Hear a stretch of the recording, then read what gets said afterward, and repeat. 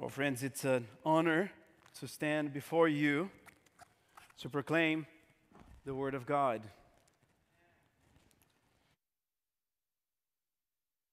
When you hear the words peace and quiet, what do you think about?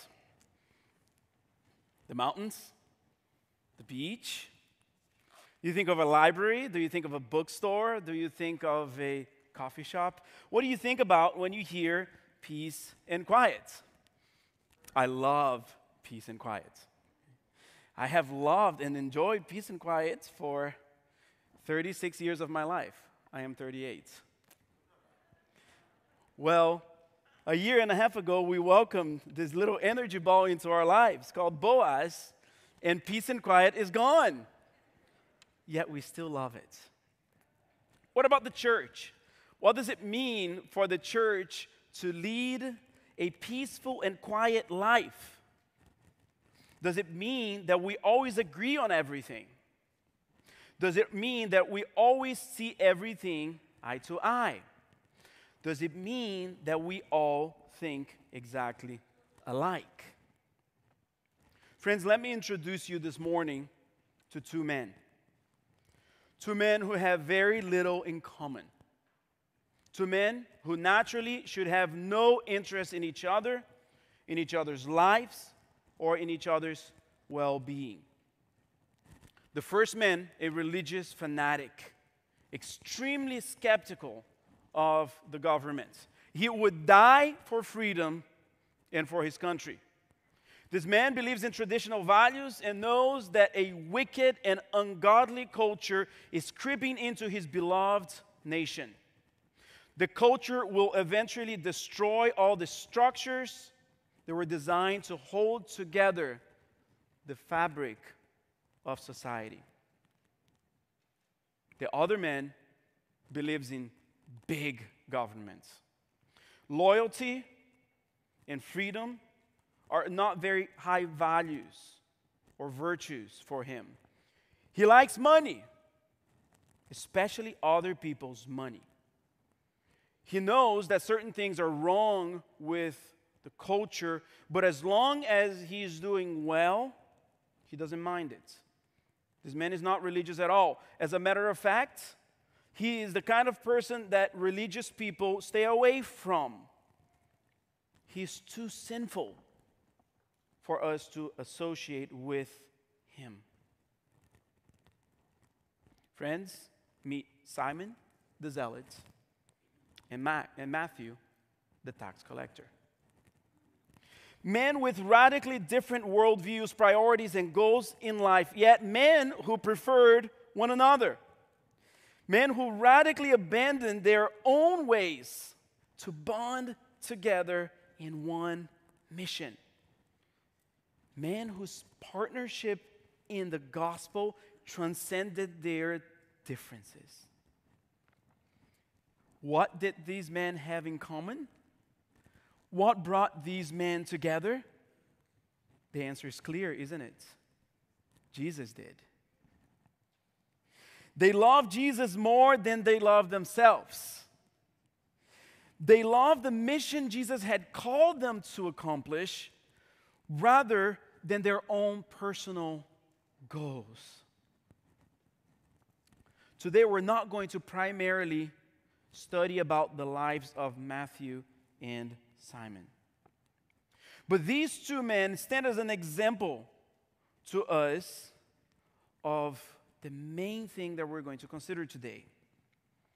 And here's what I want you to keep in mind today as we come to this text in 1 Timothy. Though Christians don't always think the same, Christians always share the same goal: sharing the gospel with the lost world. So turn in your Bibles to 1 Timothy 2, and if you have the outline, the text is in front of you, and we're going to read verses 1 through 4. Paul in this letter is instructing Timothy on how to lead a church to interact well with the governing authorities. There are false teachers that are creeping into the church, and the church is becoming divided. But Timothy wants this church to be at peace so that it can proclaim the gospel faithfully. So let's read 1 Timothy 1 through 4. 2, 1 through 4. First of all, then, I urge that supplications, prayers, intercessions, and thanksgiving be made for all people, for kings and all who are in high positions, that we may lead a peaceful and quiet life, godly and dignified in every way.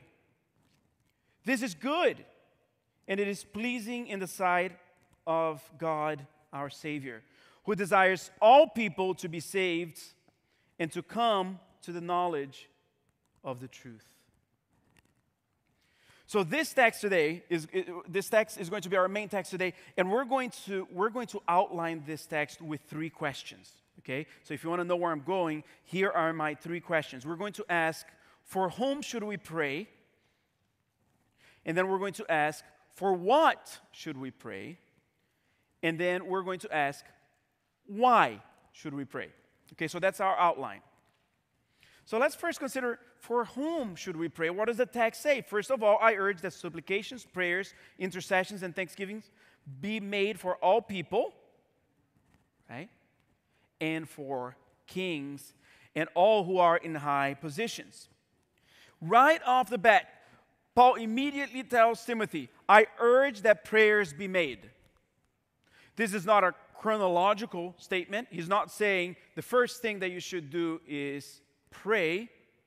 He's saying prayer is of utmost importance. Prayer is always a priority for Christians. Prayers matter. And it's urgent that churches pray. Now notice, Paul is not urging Timothy directly to pray here, though elsewhere he does. But Paul is telling Timothy, as a leader in the church, you must teach the church to pray. Prayer can often be an uncomfortable subject, can't it? Because we don't pray enough, do we? I think we all would recognize that in different ways and to different degrees, our prayer life is lacking. But we see here that prayer is not a suggestion. Prayer for the church is a necessity. Paul uses 4 different words here: supplications, prayer, intercessions, and thanksgivings. And each word is important. They highlight prayer in a different way. But I think in essence, what Paul is saying here is that we should pray. We should pray in different ways. We should pray in every way possible. We should always pray. This past Friday, Alex Hopper and I went to Home Depot to get a few things for the men's outing. And I don't really enjoy going to Home Depot. Now, Guitar Center, no problem. I know what's going on. I know where to look for things. I know where to find things. Restaurant Depot, I could spend a weekend in that place. But Home Depot is not that kind of place for me. You see, I just have such a hard time finding things at Home Depot. And Home Depot is that kind of place that you feel like whenever you have to ask about something, you kind of have to like hand in your man card, you know. Where do I find the screwdrivers? Oh, here's my man card. You can keep it. I don't feel very masculine right now. So you just try to fend for yourself, right, at Home Depot. So it's just not a fun place to go for me. I can't find things. Every man knows how to find things at Home Depot. Isn't that true? Some of you say yes, some of you say no. You see, for me, it's somewhat of a hostile environment. But I fear that we often view God the same way. Oh, my requests are just going to annoy God. I'm supposed to know that. Why am I going to come to God with it? How long have I been a Christian for? God is too busy taking care of bigger things. But the truth, friends, is that God is never too busy to hear our prayers. His ears are always alert and open. Friends, our attitude towards prayer often reflects our view of God.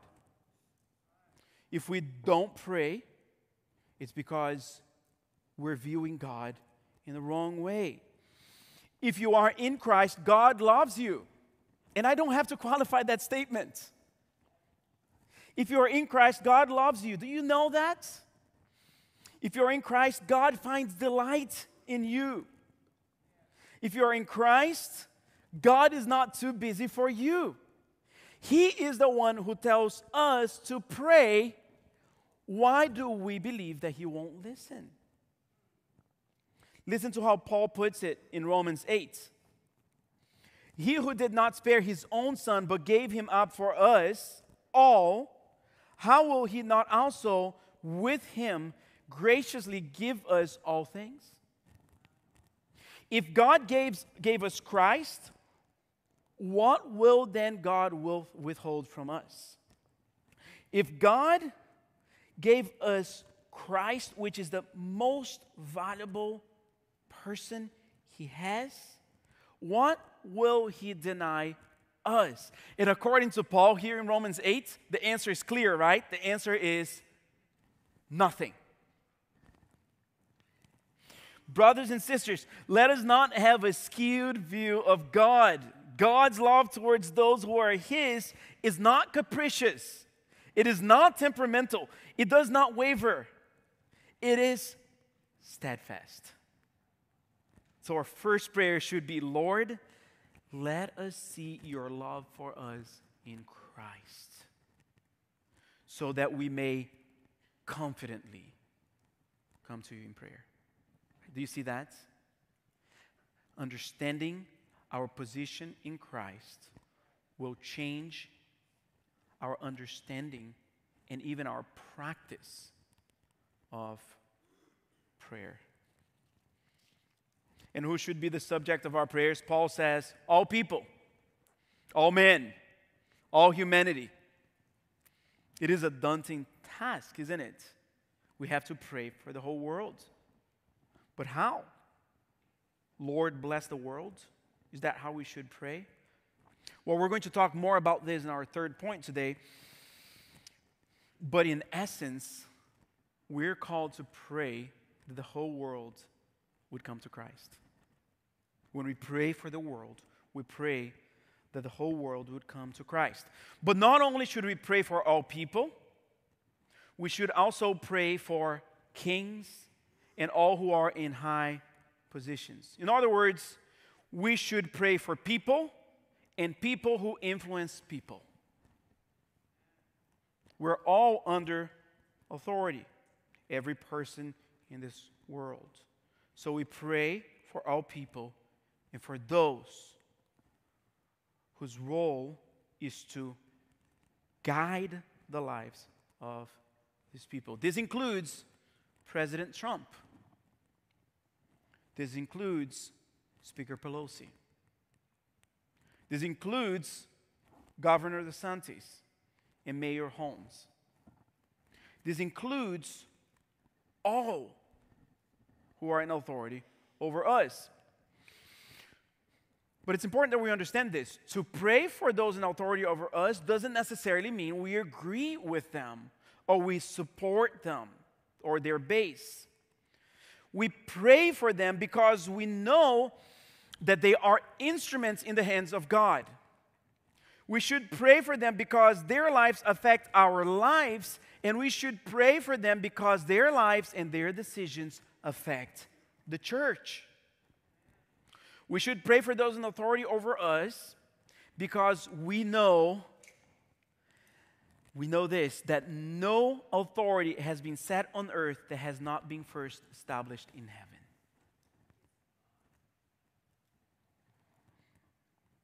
God has authority over those who have authority. We see this throughout the Bible. God says to Pharaoh, "For this purpose I raised you up." You see, God has a purpose for Pharaoh. "To show you my power, so that my name may be proclaimed in all the earth." He says this to Cyrus. "Cyrus is my shepherd, and he shall fulfill all my purposes." About Nebuchadnezzar, he says this: "The kingdom has departed from you, and you shall be driven from among men, and your dwelling shall be with the beasts of the field, and you shall be made to eat grass like an ox. And 7 periods of time shall pass over you until you know that the Most High rules the kingdom of men and gives it to whom he wills."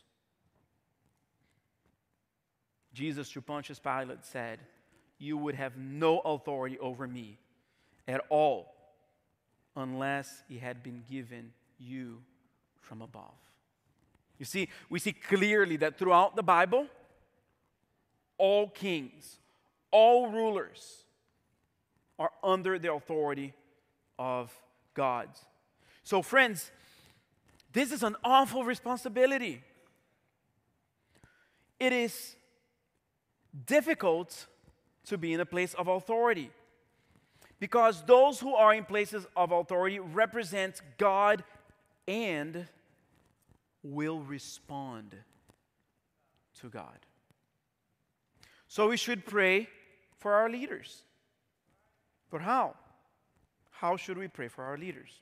Well, let me give you 5 ways that you can pray for our leaders. This is not exhaustive, by the way. There could be many other ways. Pray for their salvation. Pray that they would know Christ.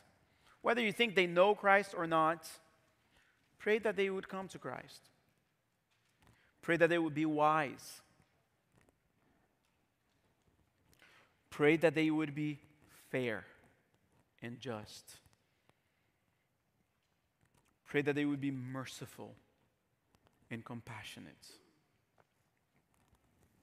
And finally, pray that the church would flourish under their government. Maybe it would be a good thing for you to take this list and place it on your refrigerator. Maybe it would be good for you to assign a day a week to pray for each one of these petitions. This is what the Lord is calling us to do. He is calling us to pray faithfully. So friends, let us do that. Let us pray for those who are in authority over us. But what should we pray for? This is our second question here. In the second half of verse 2 tells us, we should pray that we may lead a peaceful and quiet life, godly and dignified in every way. So this is the content of the prayer, right? We should pray to God for all people and for authorities. But what should be the outcome of this prayer? That we should lead lives that are godly. What should we ask when we pray for the authorities over us? The answer is we should pray that those in authority over us should not hinder us from living godly lives. Now, it's not their job to cause us to live godly lives, right? We are responsible to live out our Christian lives. But it is their job of those in authority over us, not to burden us in a way that would hinder us from living in such a way. We don't fight for the government to live out faith for us. We fight for the government to get out of the way so that we can live out our faith. It is good for them that they do that, because the church is like a freight train moving full speed ahead. And government is like a small car slowly moving through the tracks. So we pray, we plead with them. Do not oppose the Lord. Do not burden God's people. It will not go well for you. So it's loving to pray that government will enable us to lead a quiet and peaceful life. I've heard of Christians in the past saying, pray for persecution. Now, this is not what the Bible teaches, though, right? Is it? This passage teaches us the opposite of that. We should be ready for persecution. We should pray, Lord, if persecution does come, give us strength to withstand it. But we shouldn't pray that it comes.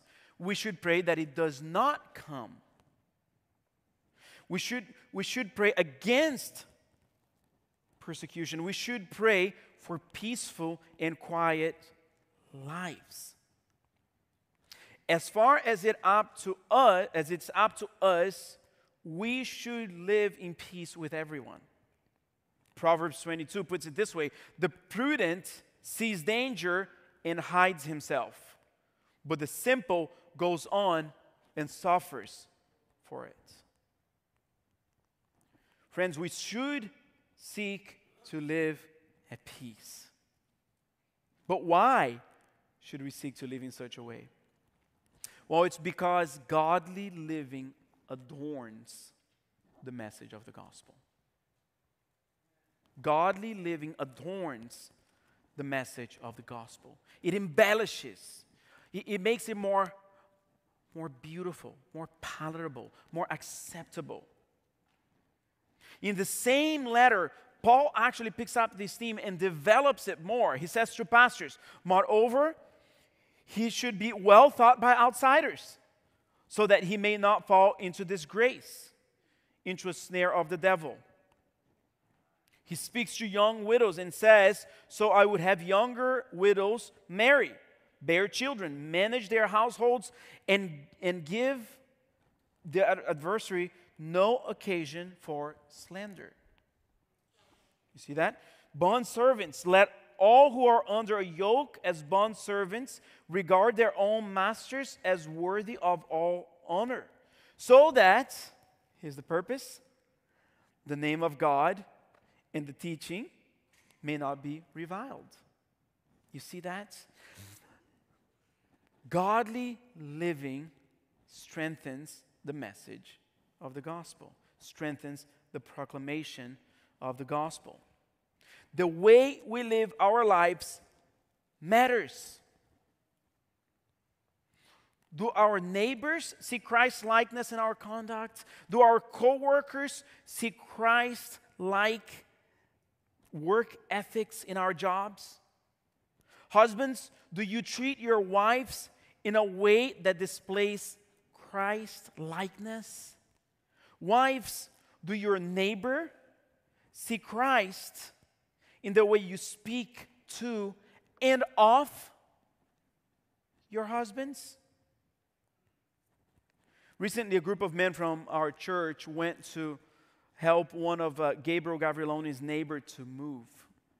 This man is not a Christian, but through the years, Gabriel has built a sweet relationship with him. The day of moving, about 20 of us showed up to help.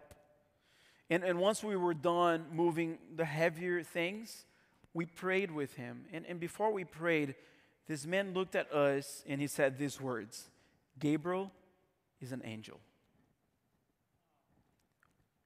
What a testimony. What a testimony for the sake of the gospel. Imagine how much more prone this man is today to hear the gospel. Imagine the doors that have been opened for the proclamation of the gospel so that this man may have hope in Christ. And why is that? Because one man led a quiet and peaceful life. So we've seen that we should pray for those in authority over us, that we should pray that they would enable us or not hinder us from living lives that are godly. But now finally, why should we pray? Why should we pray? So what is the result of this prayer? And we see here in verses 3 and 4, this is good and is pleasing in the sight of God our Savior, who desires all people to be saved and to come to the knowledge of the truth. So what is the result of this prayer? Remember Simon the Zealot and Matthew the tax collector? Remember that although they were radically different from each other, they were united in their mission. Right. This is my point. This is what I want you to see. We pray that ruling authorities will not disrupt our lives so that we can live on a mission.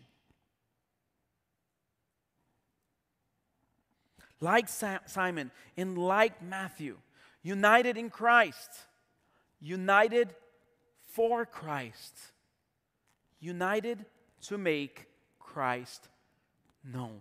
Friends, this is our mission. Sheridan Hills Baptist Church, your mission, because of your union with Christ, is to make Christ known. Friends, let me say this to you. Your mission is not to get everyone in this building to think just like you. It is not. Some of us are going to think differently. We're going to agree on many things. But our worldviews are not going to be identical. Your mission is to partner up with those that are here, united with you because of Christ. And through this union and partnership, make Christ known. We don't pray for peace because we want to coast through life. We pray for peace because we want to fulfill God's calling in our lives. Paul says this is good and it is pleasing in the sight of God our Savior. But what is the this referring to? It's an important question. And I think this is actually the end of a long parenthesis that began in verse 1. This is referring back to, I urge that prayers be made for all people. Parenthesis, let's talk a little bit about authorities. And now, this is good that we pray for all people. He says, this is good and pleasing in the sight of God, who desires, look at those words again, all people to be saved. You see? Do you see the connection here? Do you see the parenthesis? Pray for all people. That is good because God desires all people to be saved. We pray for all people because God desires all people to be saved. God has a desire. And when we pray for all people to be saved, we are lining up our desires with the desire of God. That's when we know we're going the right way, right? When we know God wants this and we want the same thing, right? So every morning I wake up and I make coffee. And I imagine some of you do the same, but my coffee preparation takes about 20 minutes. I just really enjoy coffee in the morning and I enjoy making it, and it's a time for my brain to kind of start working, right? Because it doesn't work very well in the morning. Every morning when I make coffee, there is a pair of eyes watching everything I do. He is 19 months old, and you wouldn't believe how much he knows about coffee already. He knows why I have a rag to clean the wand after I use it. He knows which button turns on the coffee machine. He knows every noise that is made by all of the equipment that I have. He can imitate every noise. He even, once I make my coffee, asks for some. And I give it to him. And I can see in his face that he's not liking it. But he wants more. You know why? Because he wants to desire that which his dad desires. He sees his dad. He admires his dad.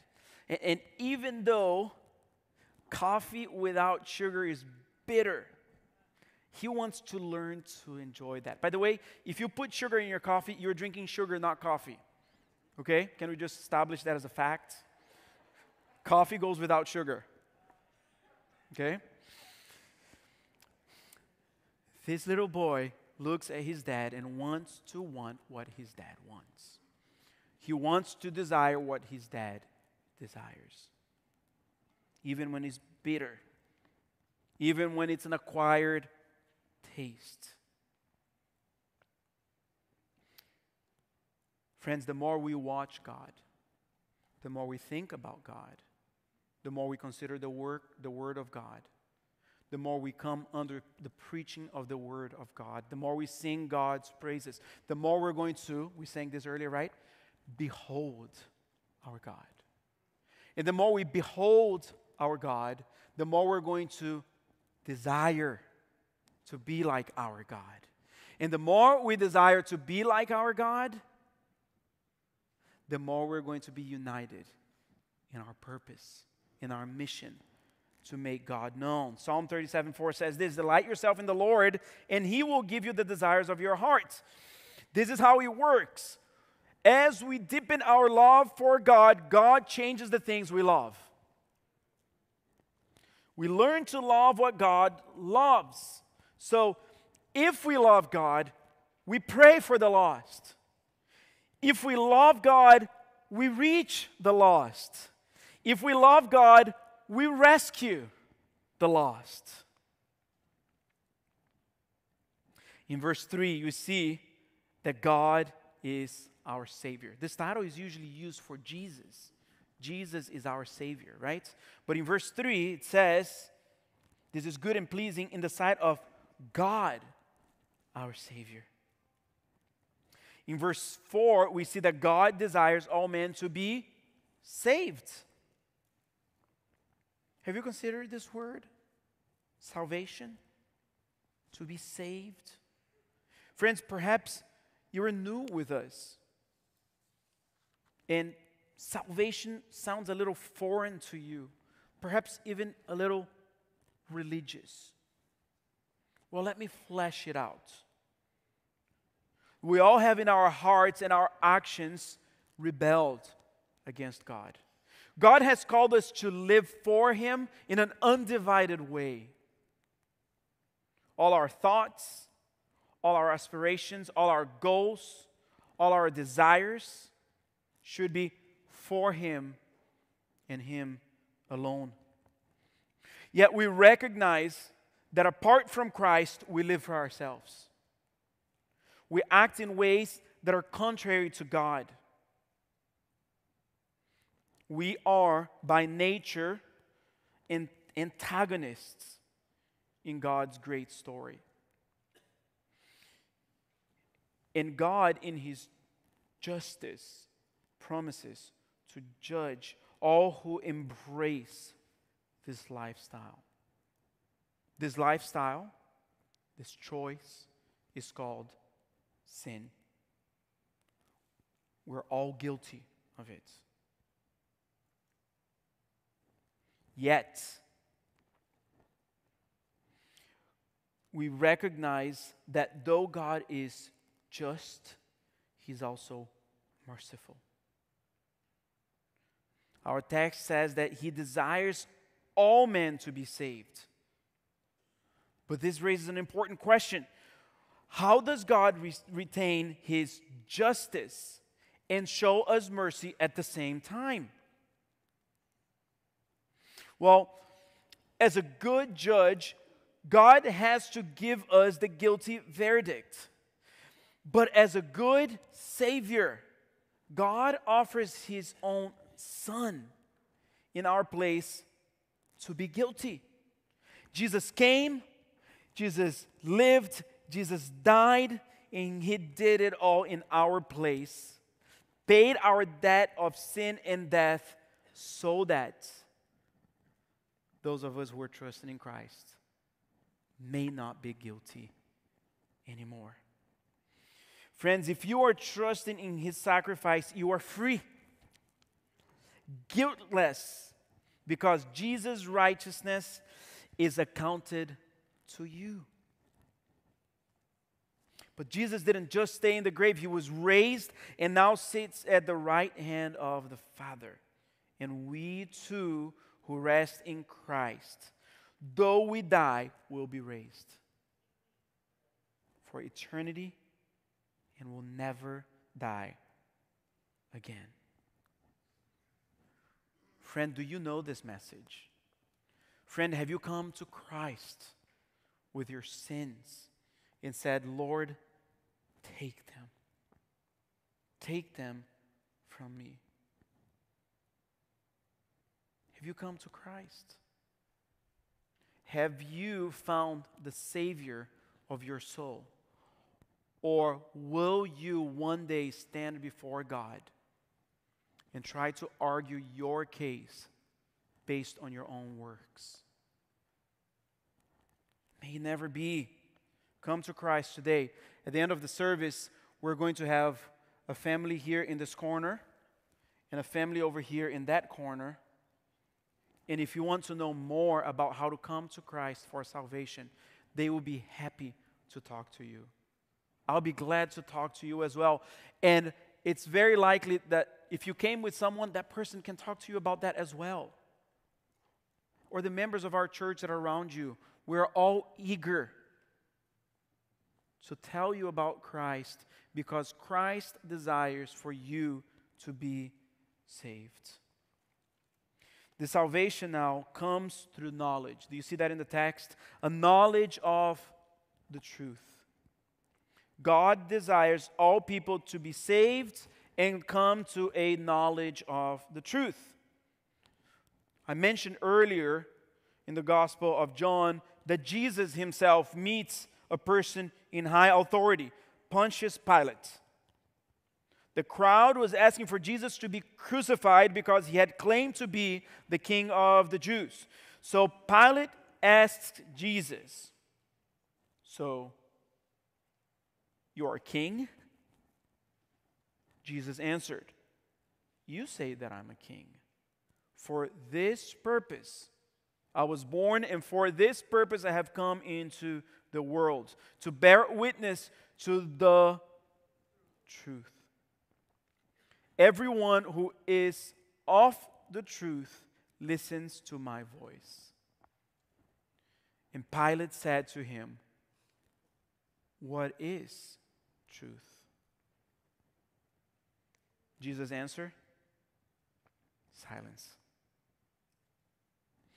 Because Pilate is looking for a word of truth when truth is actually standing in front of him. Truth is Jesus. Truth is not a statement. Truth is a person. He's absolutely true. Jesus says, "I am the way, the truth." You hear that? The, right? There's no other truth besides Him. The life. No one comes to the Father but through Christ. So friends, to come to the knowledge of the truth is to come to Christ. In Him we find God. In Him we find purpose. In Him we find peace. In Him we find forgiveness of our sins and the hope of eternal life. Go ahead, put your papers away. I still have a few things to say. Today we're called to pray for those who are in authority over us. But we won't have to do that forever. One day, Jesus will return and he will judge the living and the dead. He will judge with perfect justice. Those who are his will enjoy eternal peace, and we will reign with him. Revelation 20 verse 4 says this, "Then I saw thrones, and seated on them were those to whom the authority to judge was committed. Also, I saw the souls of those who had been beheaded for the testimony of Jesus and for the word of God. And those who had not worshipped the beast or its image and had not received its mark on their foreheads or their hands, they came to life and reigned with Christ for 1,000 years." One day we'll need to pray for those in authority over us, because along with Christ, we will reign. We will rule the earth. But today, we pray. So we want to take some time to actually pray now. So I want to invite John Mahler, Christy Chipman, and Tommy Chipman, and you guys can go ahead and come to the stage right now. And we're going to pray. We're going to pray for our nation. We're going to pray for our country. We're going to pray for the days ahead. We're going to obey what the Bible tells us to do. So, John.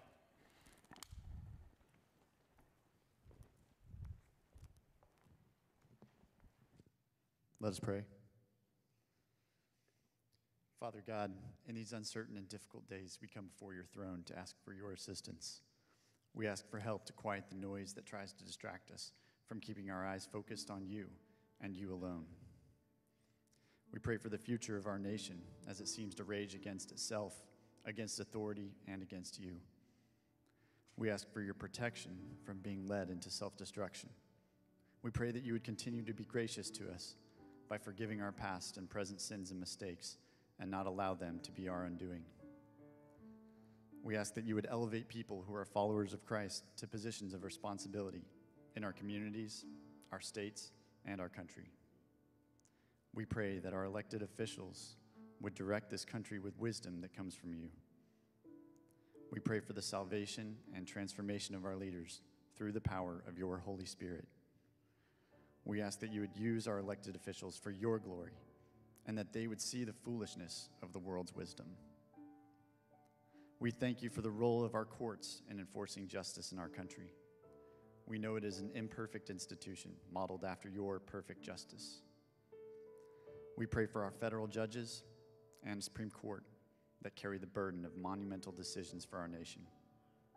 We ask that you protect them from harm and guide them to truth that is only found in the reading of your word.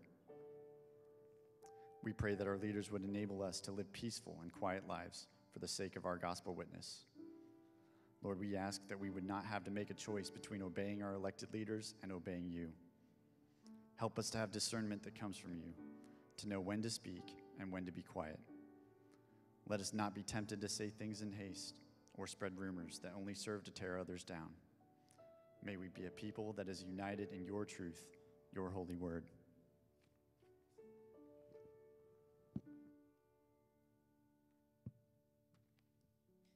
Dear Heavenly Father, we thank you that you sent your only Son, Jesus, to die for the church, to save us from sin and destruction. You have saved us for a purpose, and that is to be a light in a dark world. We are not our own. We were bought with a price. Help us to trust you and submit to you because you are worthy, good, and faithful. May your church not compromise with a world hell-bent on following their own way, a world that refuses to acknowledge you as King. Father, we live in a time and place that calls good evil and evil good. Your church all over the globe is being persecuted for standing for truth and worshiping you alone. Satan seeks to destroy all that you have created and call good. He is attacking the church, the family, and our very identity in Christ. But greater is he who is in us than he who is in the world. We thank you that Jesus is with and among the church. He is strengthening us and providing for us as we seek to teach the truth, uphold sound doctrine, reject false teaching, and fight the sin in our own hearts. Father, you have warned us in your word not to leave our first love, but to follow you wholeheartedly and passionately. Renew and invigorate our hearts, Lord. Let your church not grow cold and hardened by unbelief, but cause us to overflow with joy and peace onto a lost world. You have promised your church unimaginable blessings in Christ for those who persevere. Let us keep our eyes on Christ and not look to the left or to the right. Let your church continue to love one another and lead sinners to Christ. I am reminded of Elijah, how he fled in despair and collapsed from fear and exhaustion.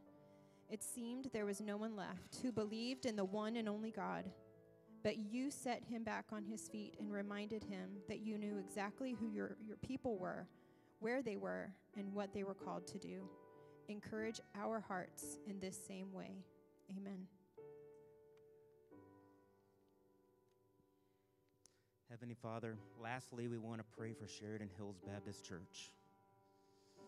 Our brothers and sisters in Christ that you have called here, Lord, where together we worship you and proclaim your great name, share the gospel of Christ, and live life together in community, love, and fellowship.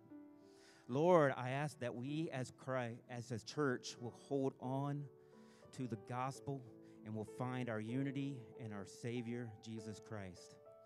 May his great victory over sin and death deepen our relationship with him and humble our hearts as a people, as your people, Lord. May you build and strengthen our love for you and also one another through the power of your Holy Spirit and your word, giving us a desire to care for each other, to serve one another, and to rely on each other through the good times, but most importantly, through the difficult times, Lord. For the world will know that we are your disciples by the way we love one another. May our identity be rooted in Christ Jesus.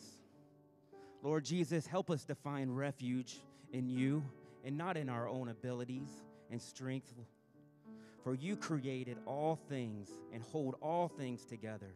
There is nothing that is out of your control. There is nothing that you cannot do. You alone are trustworthy and good.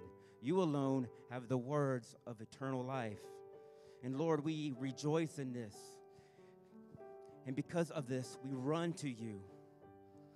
Lord Jesus, as we see the unrest in our country and feel the effects of the pandemic, may we look to you, our Lord and our rock and our Redeemer.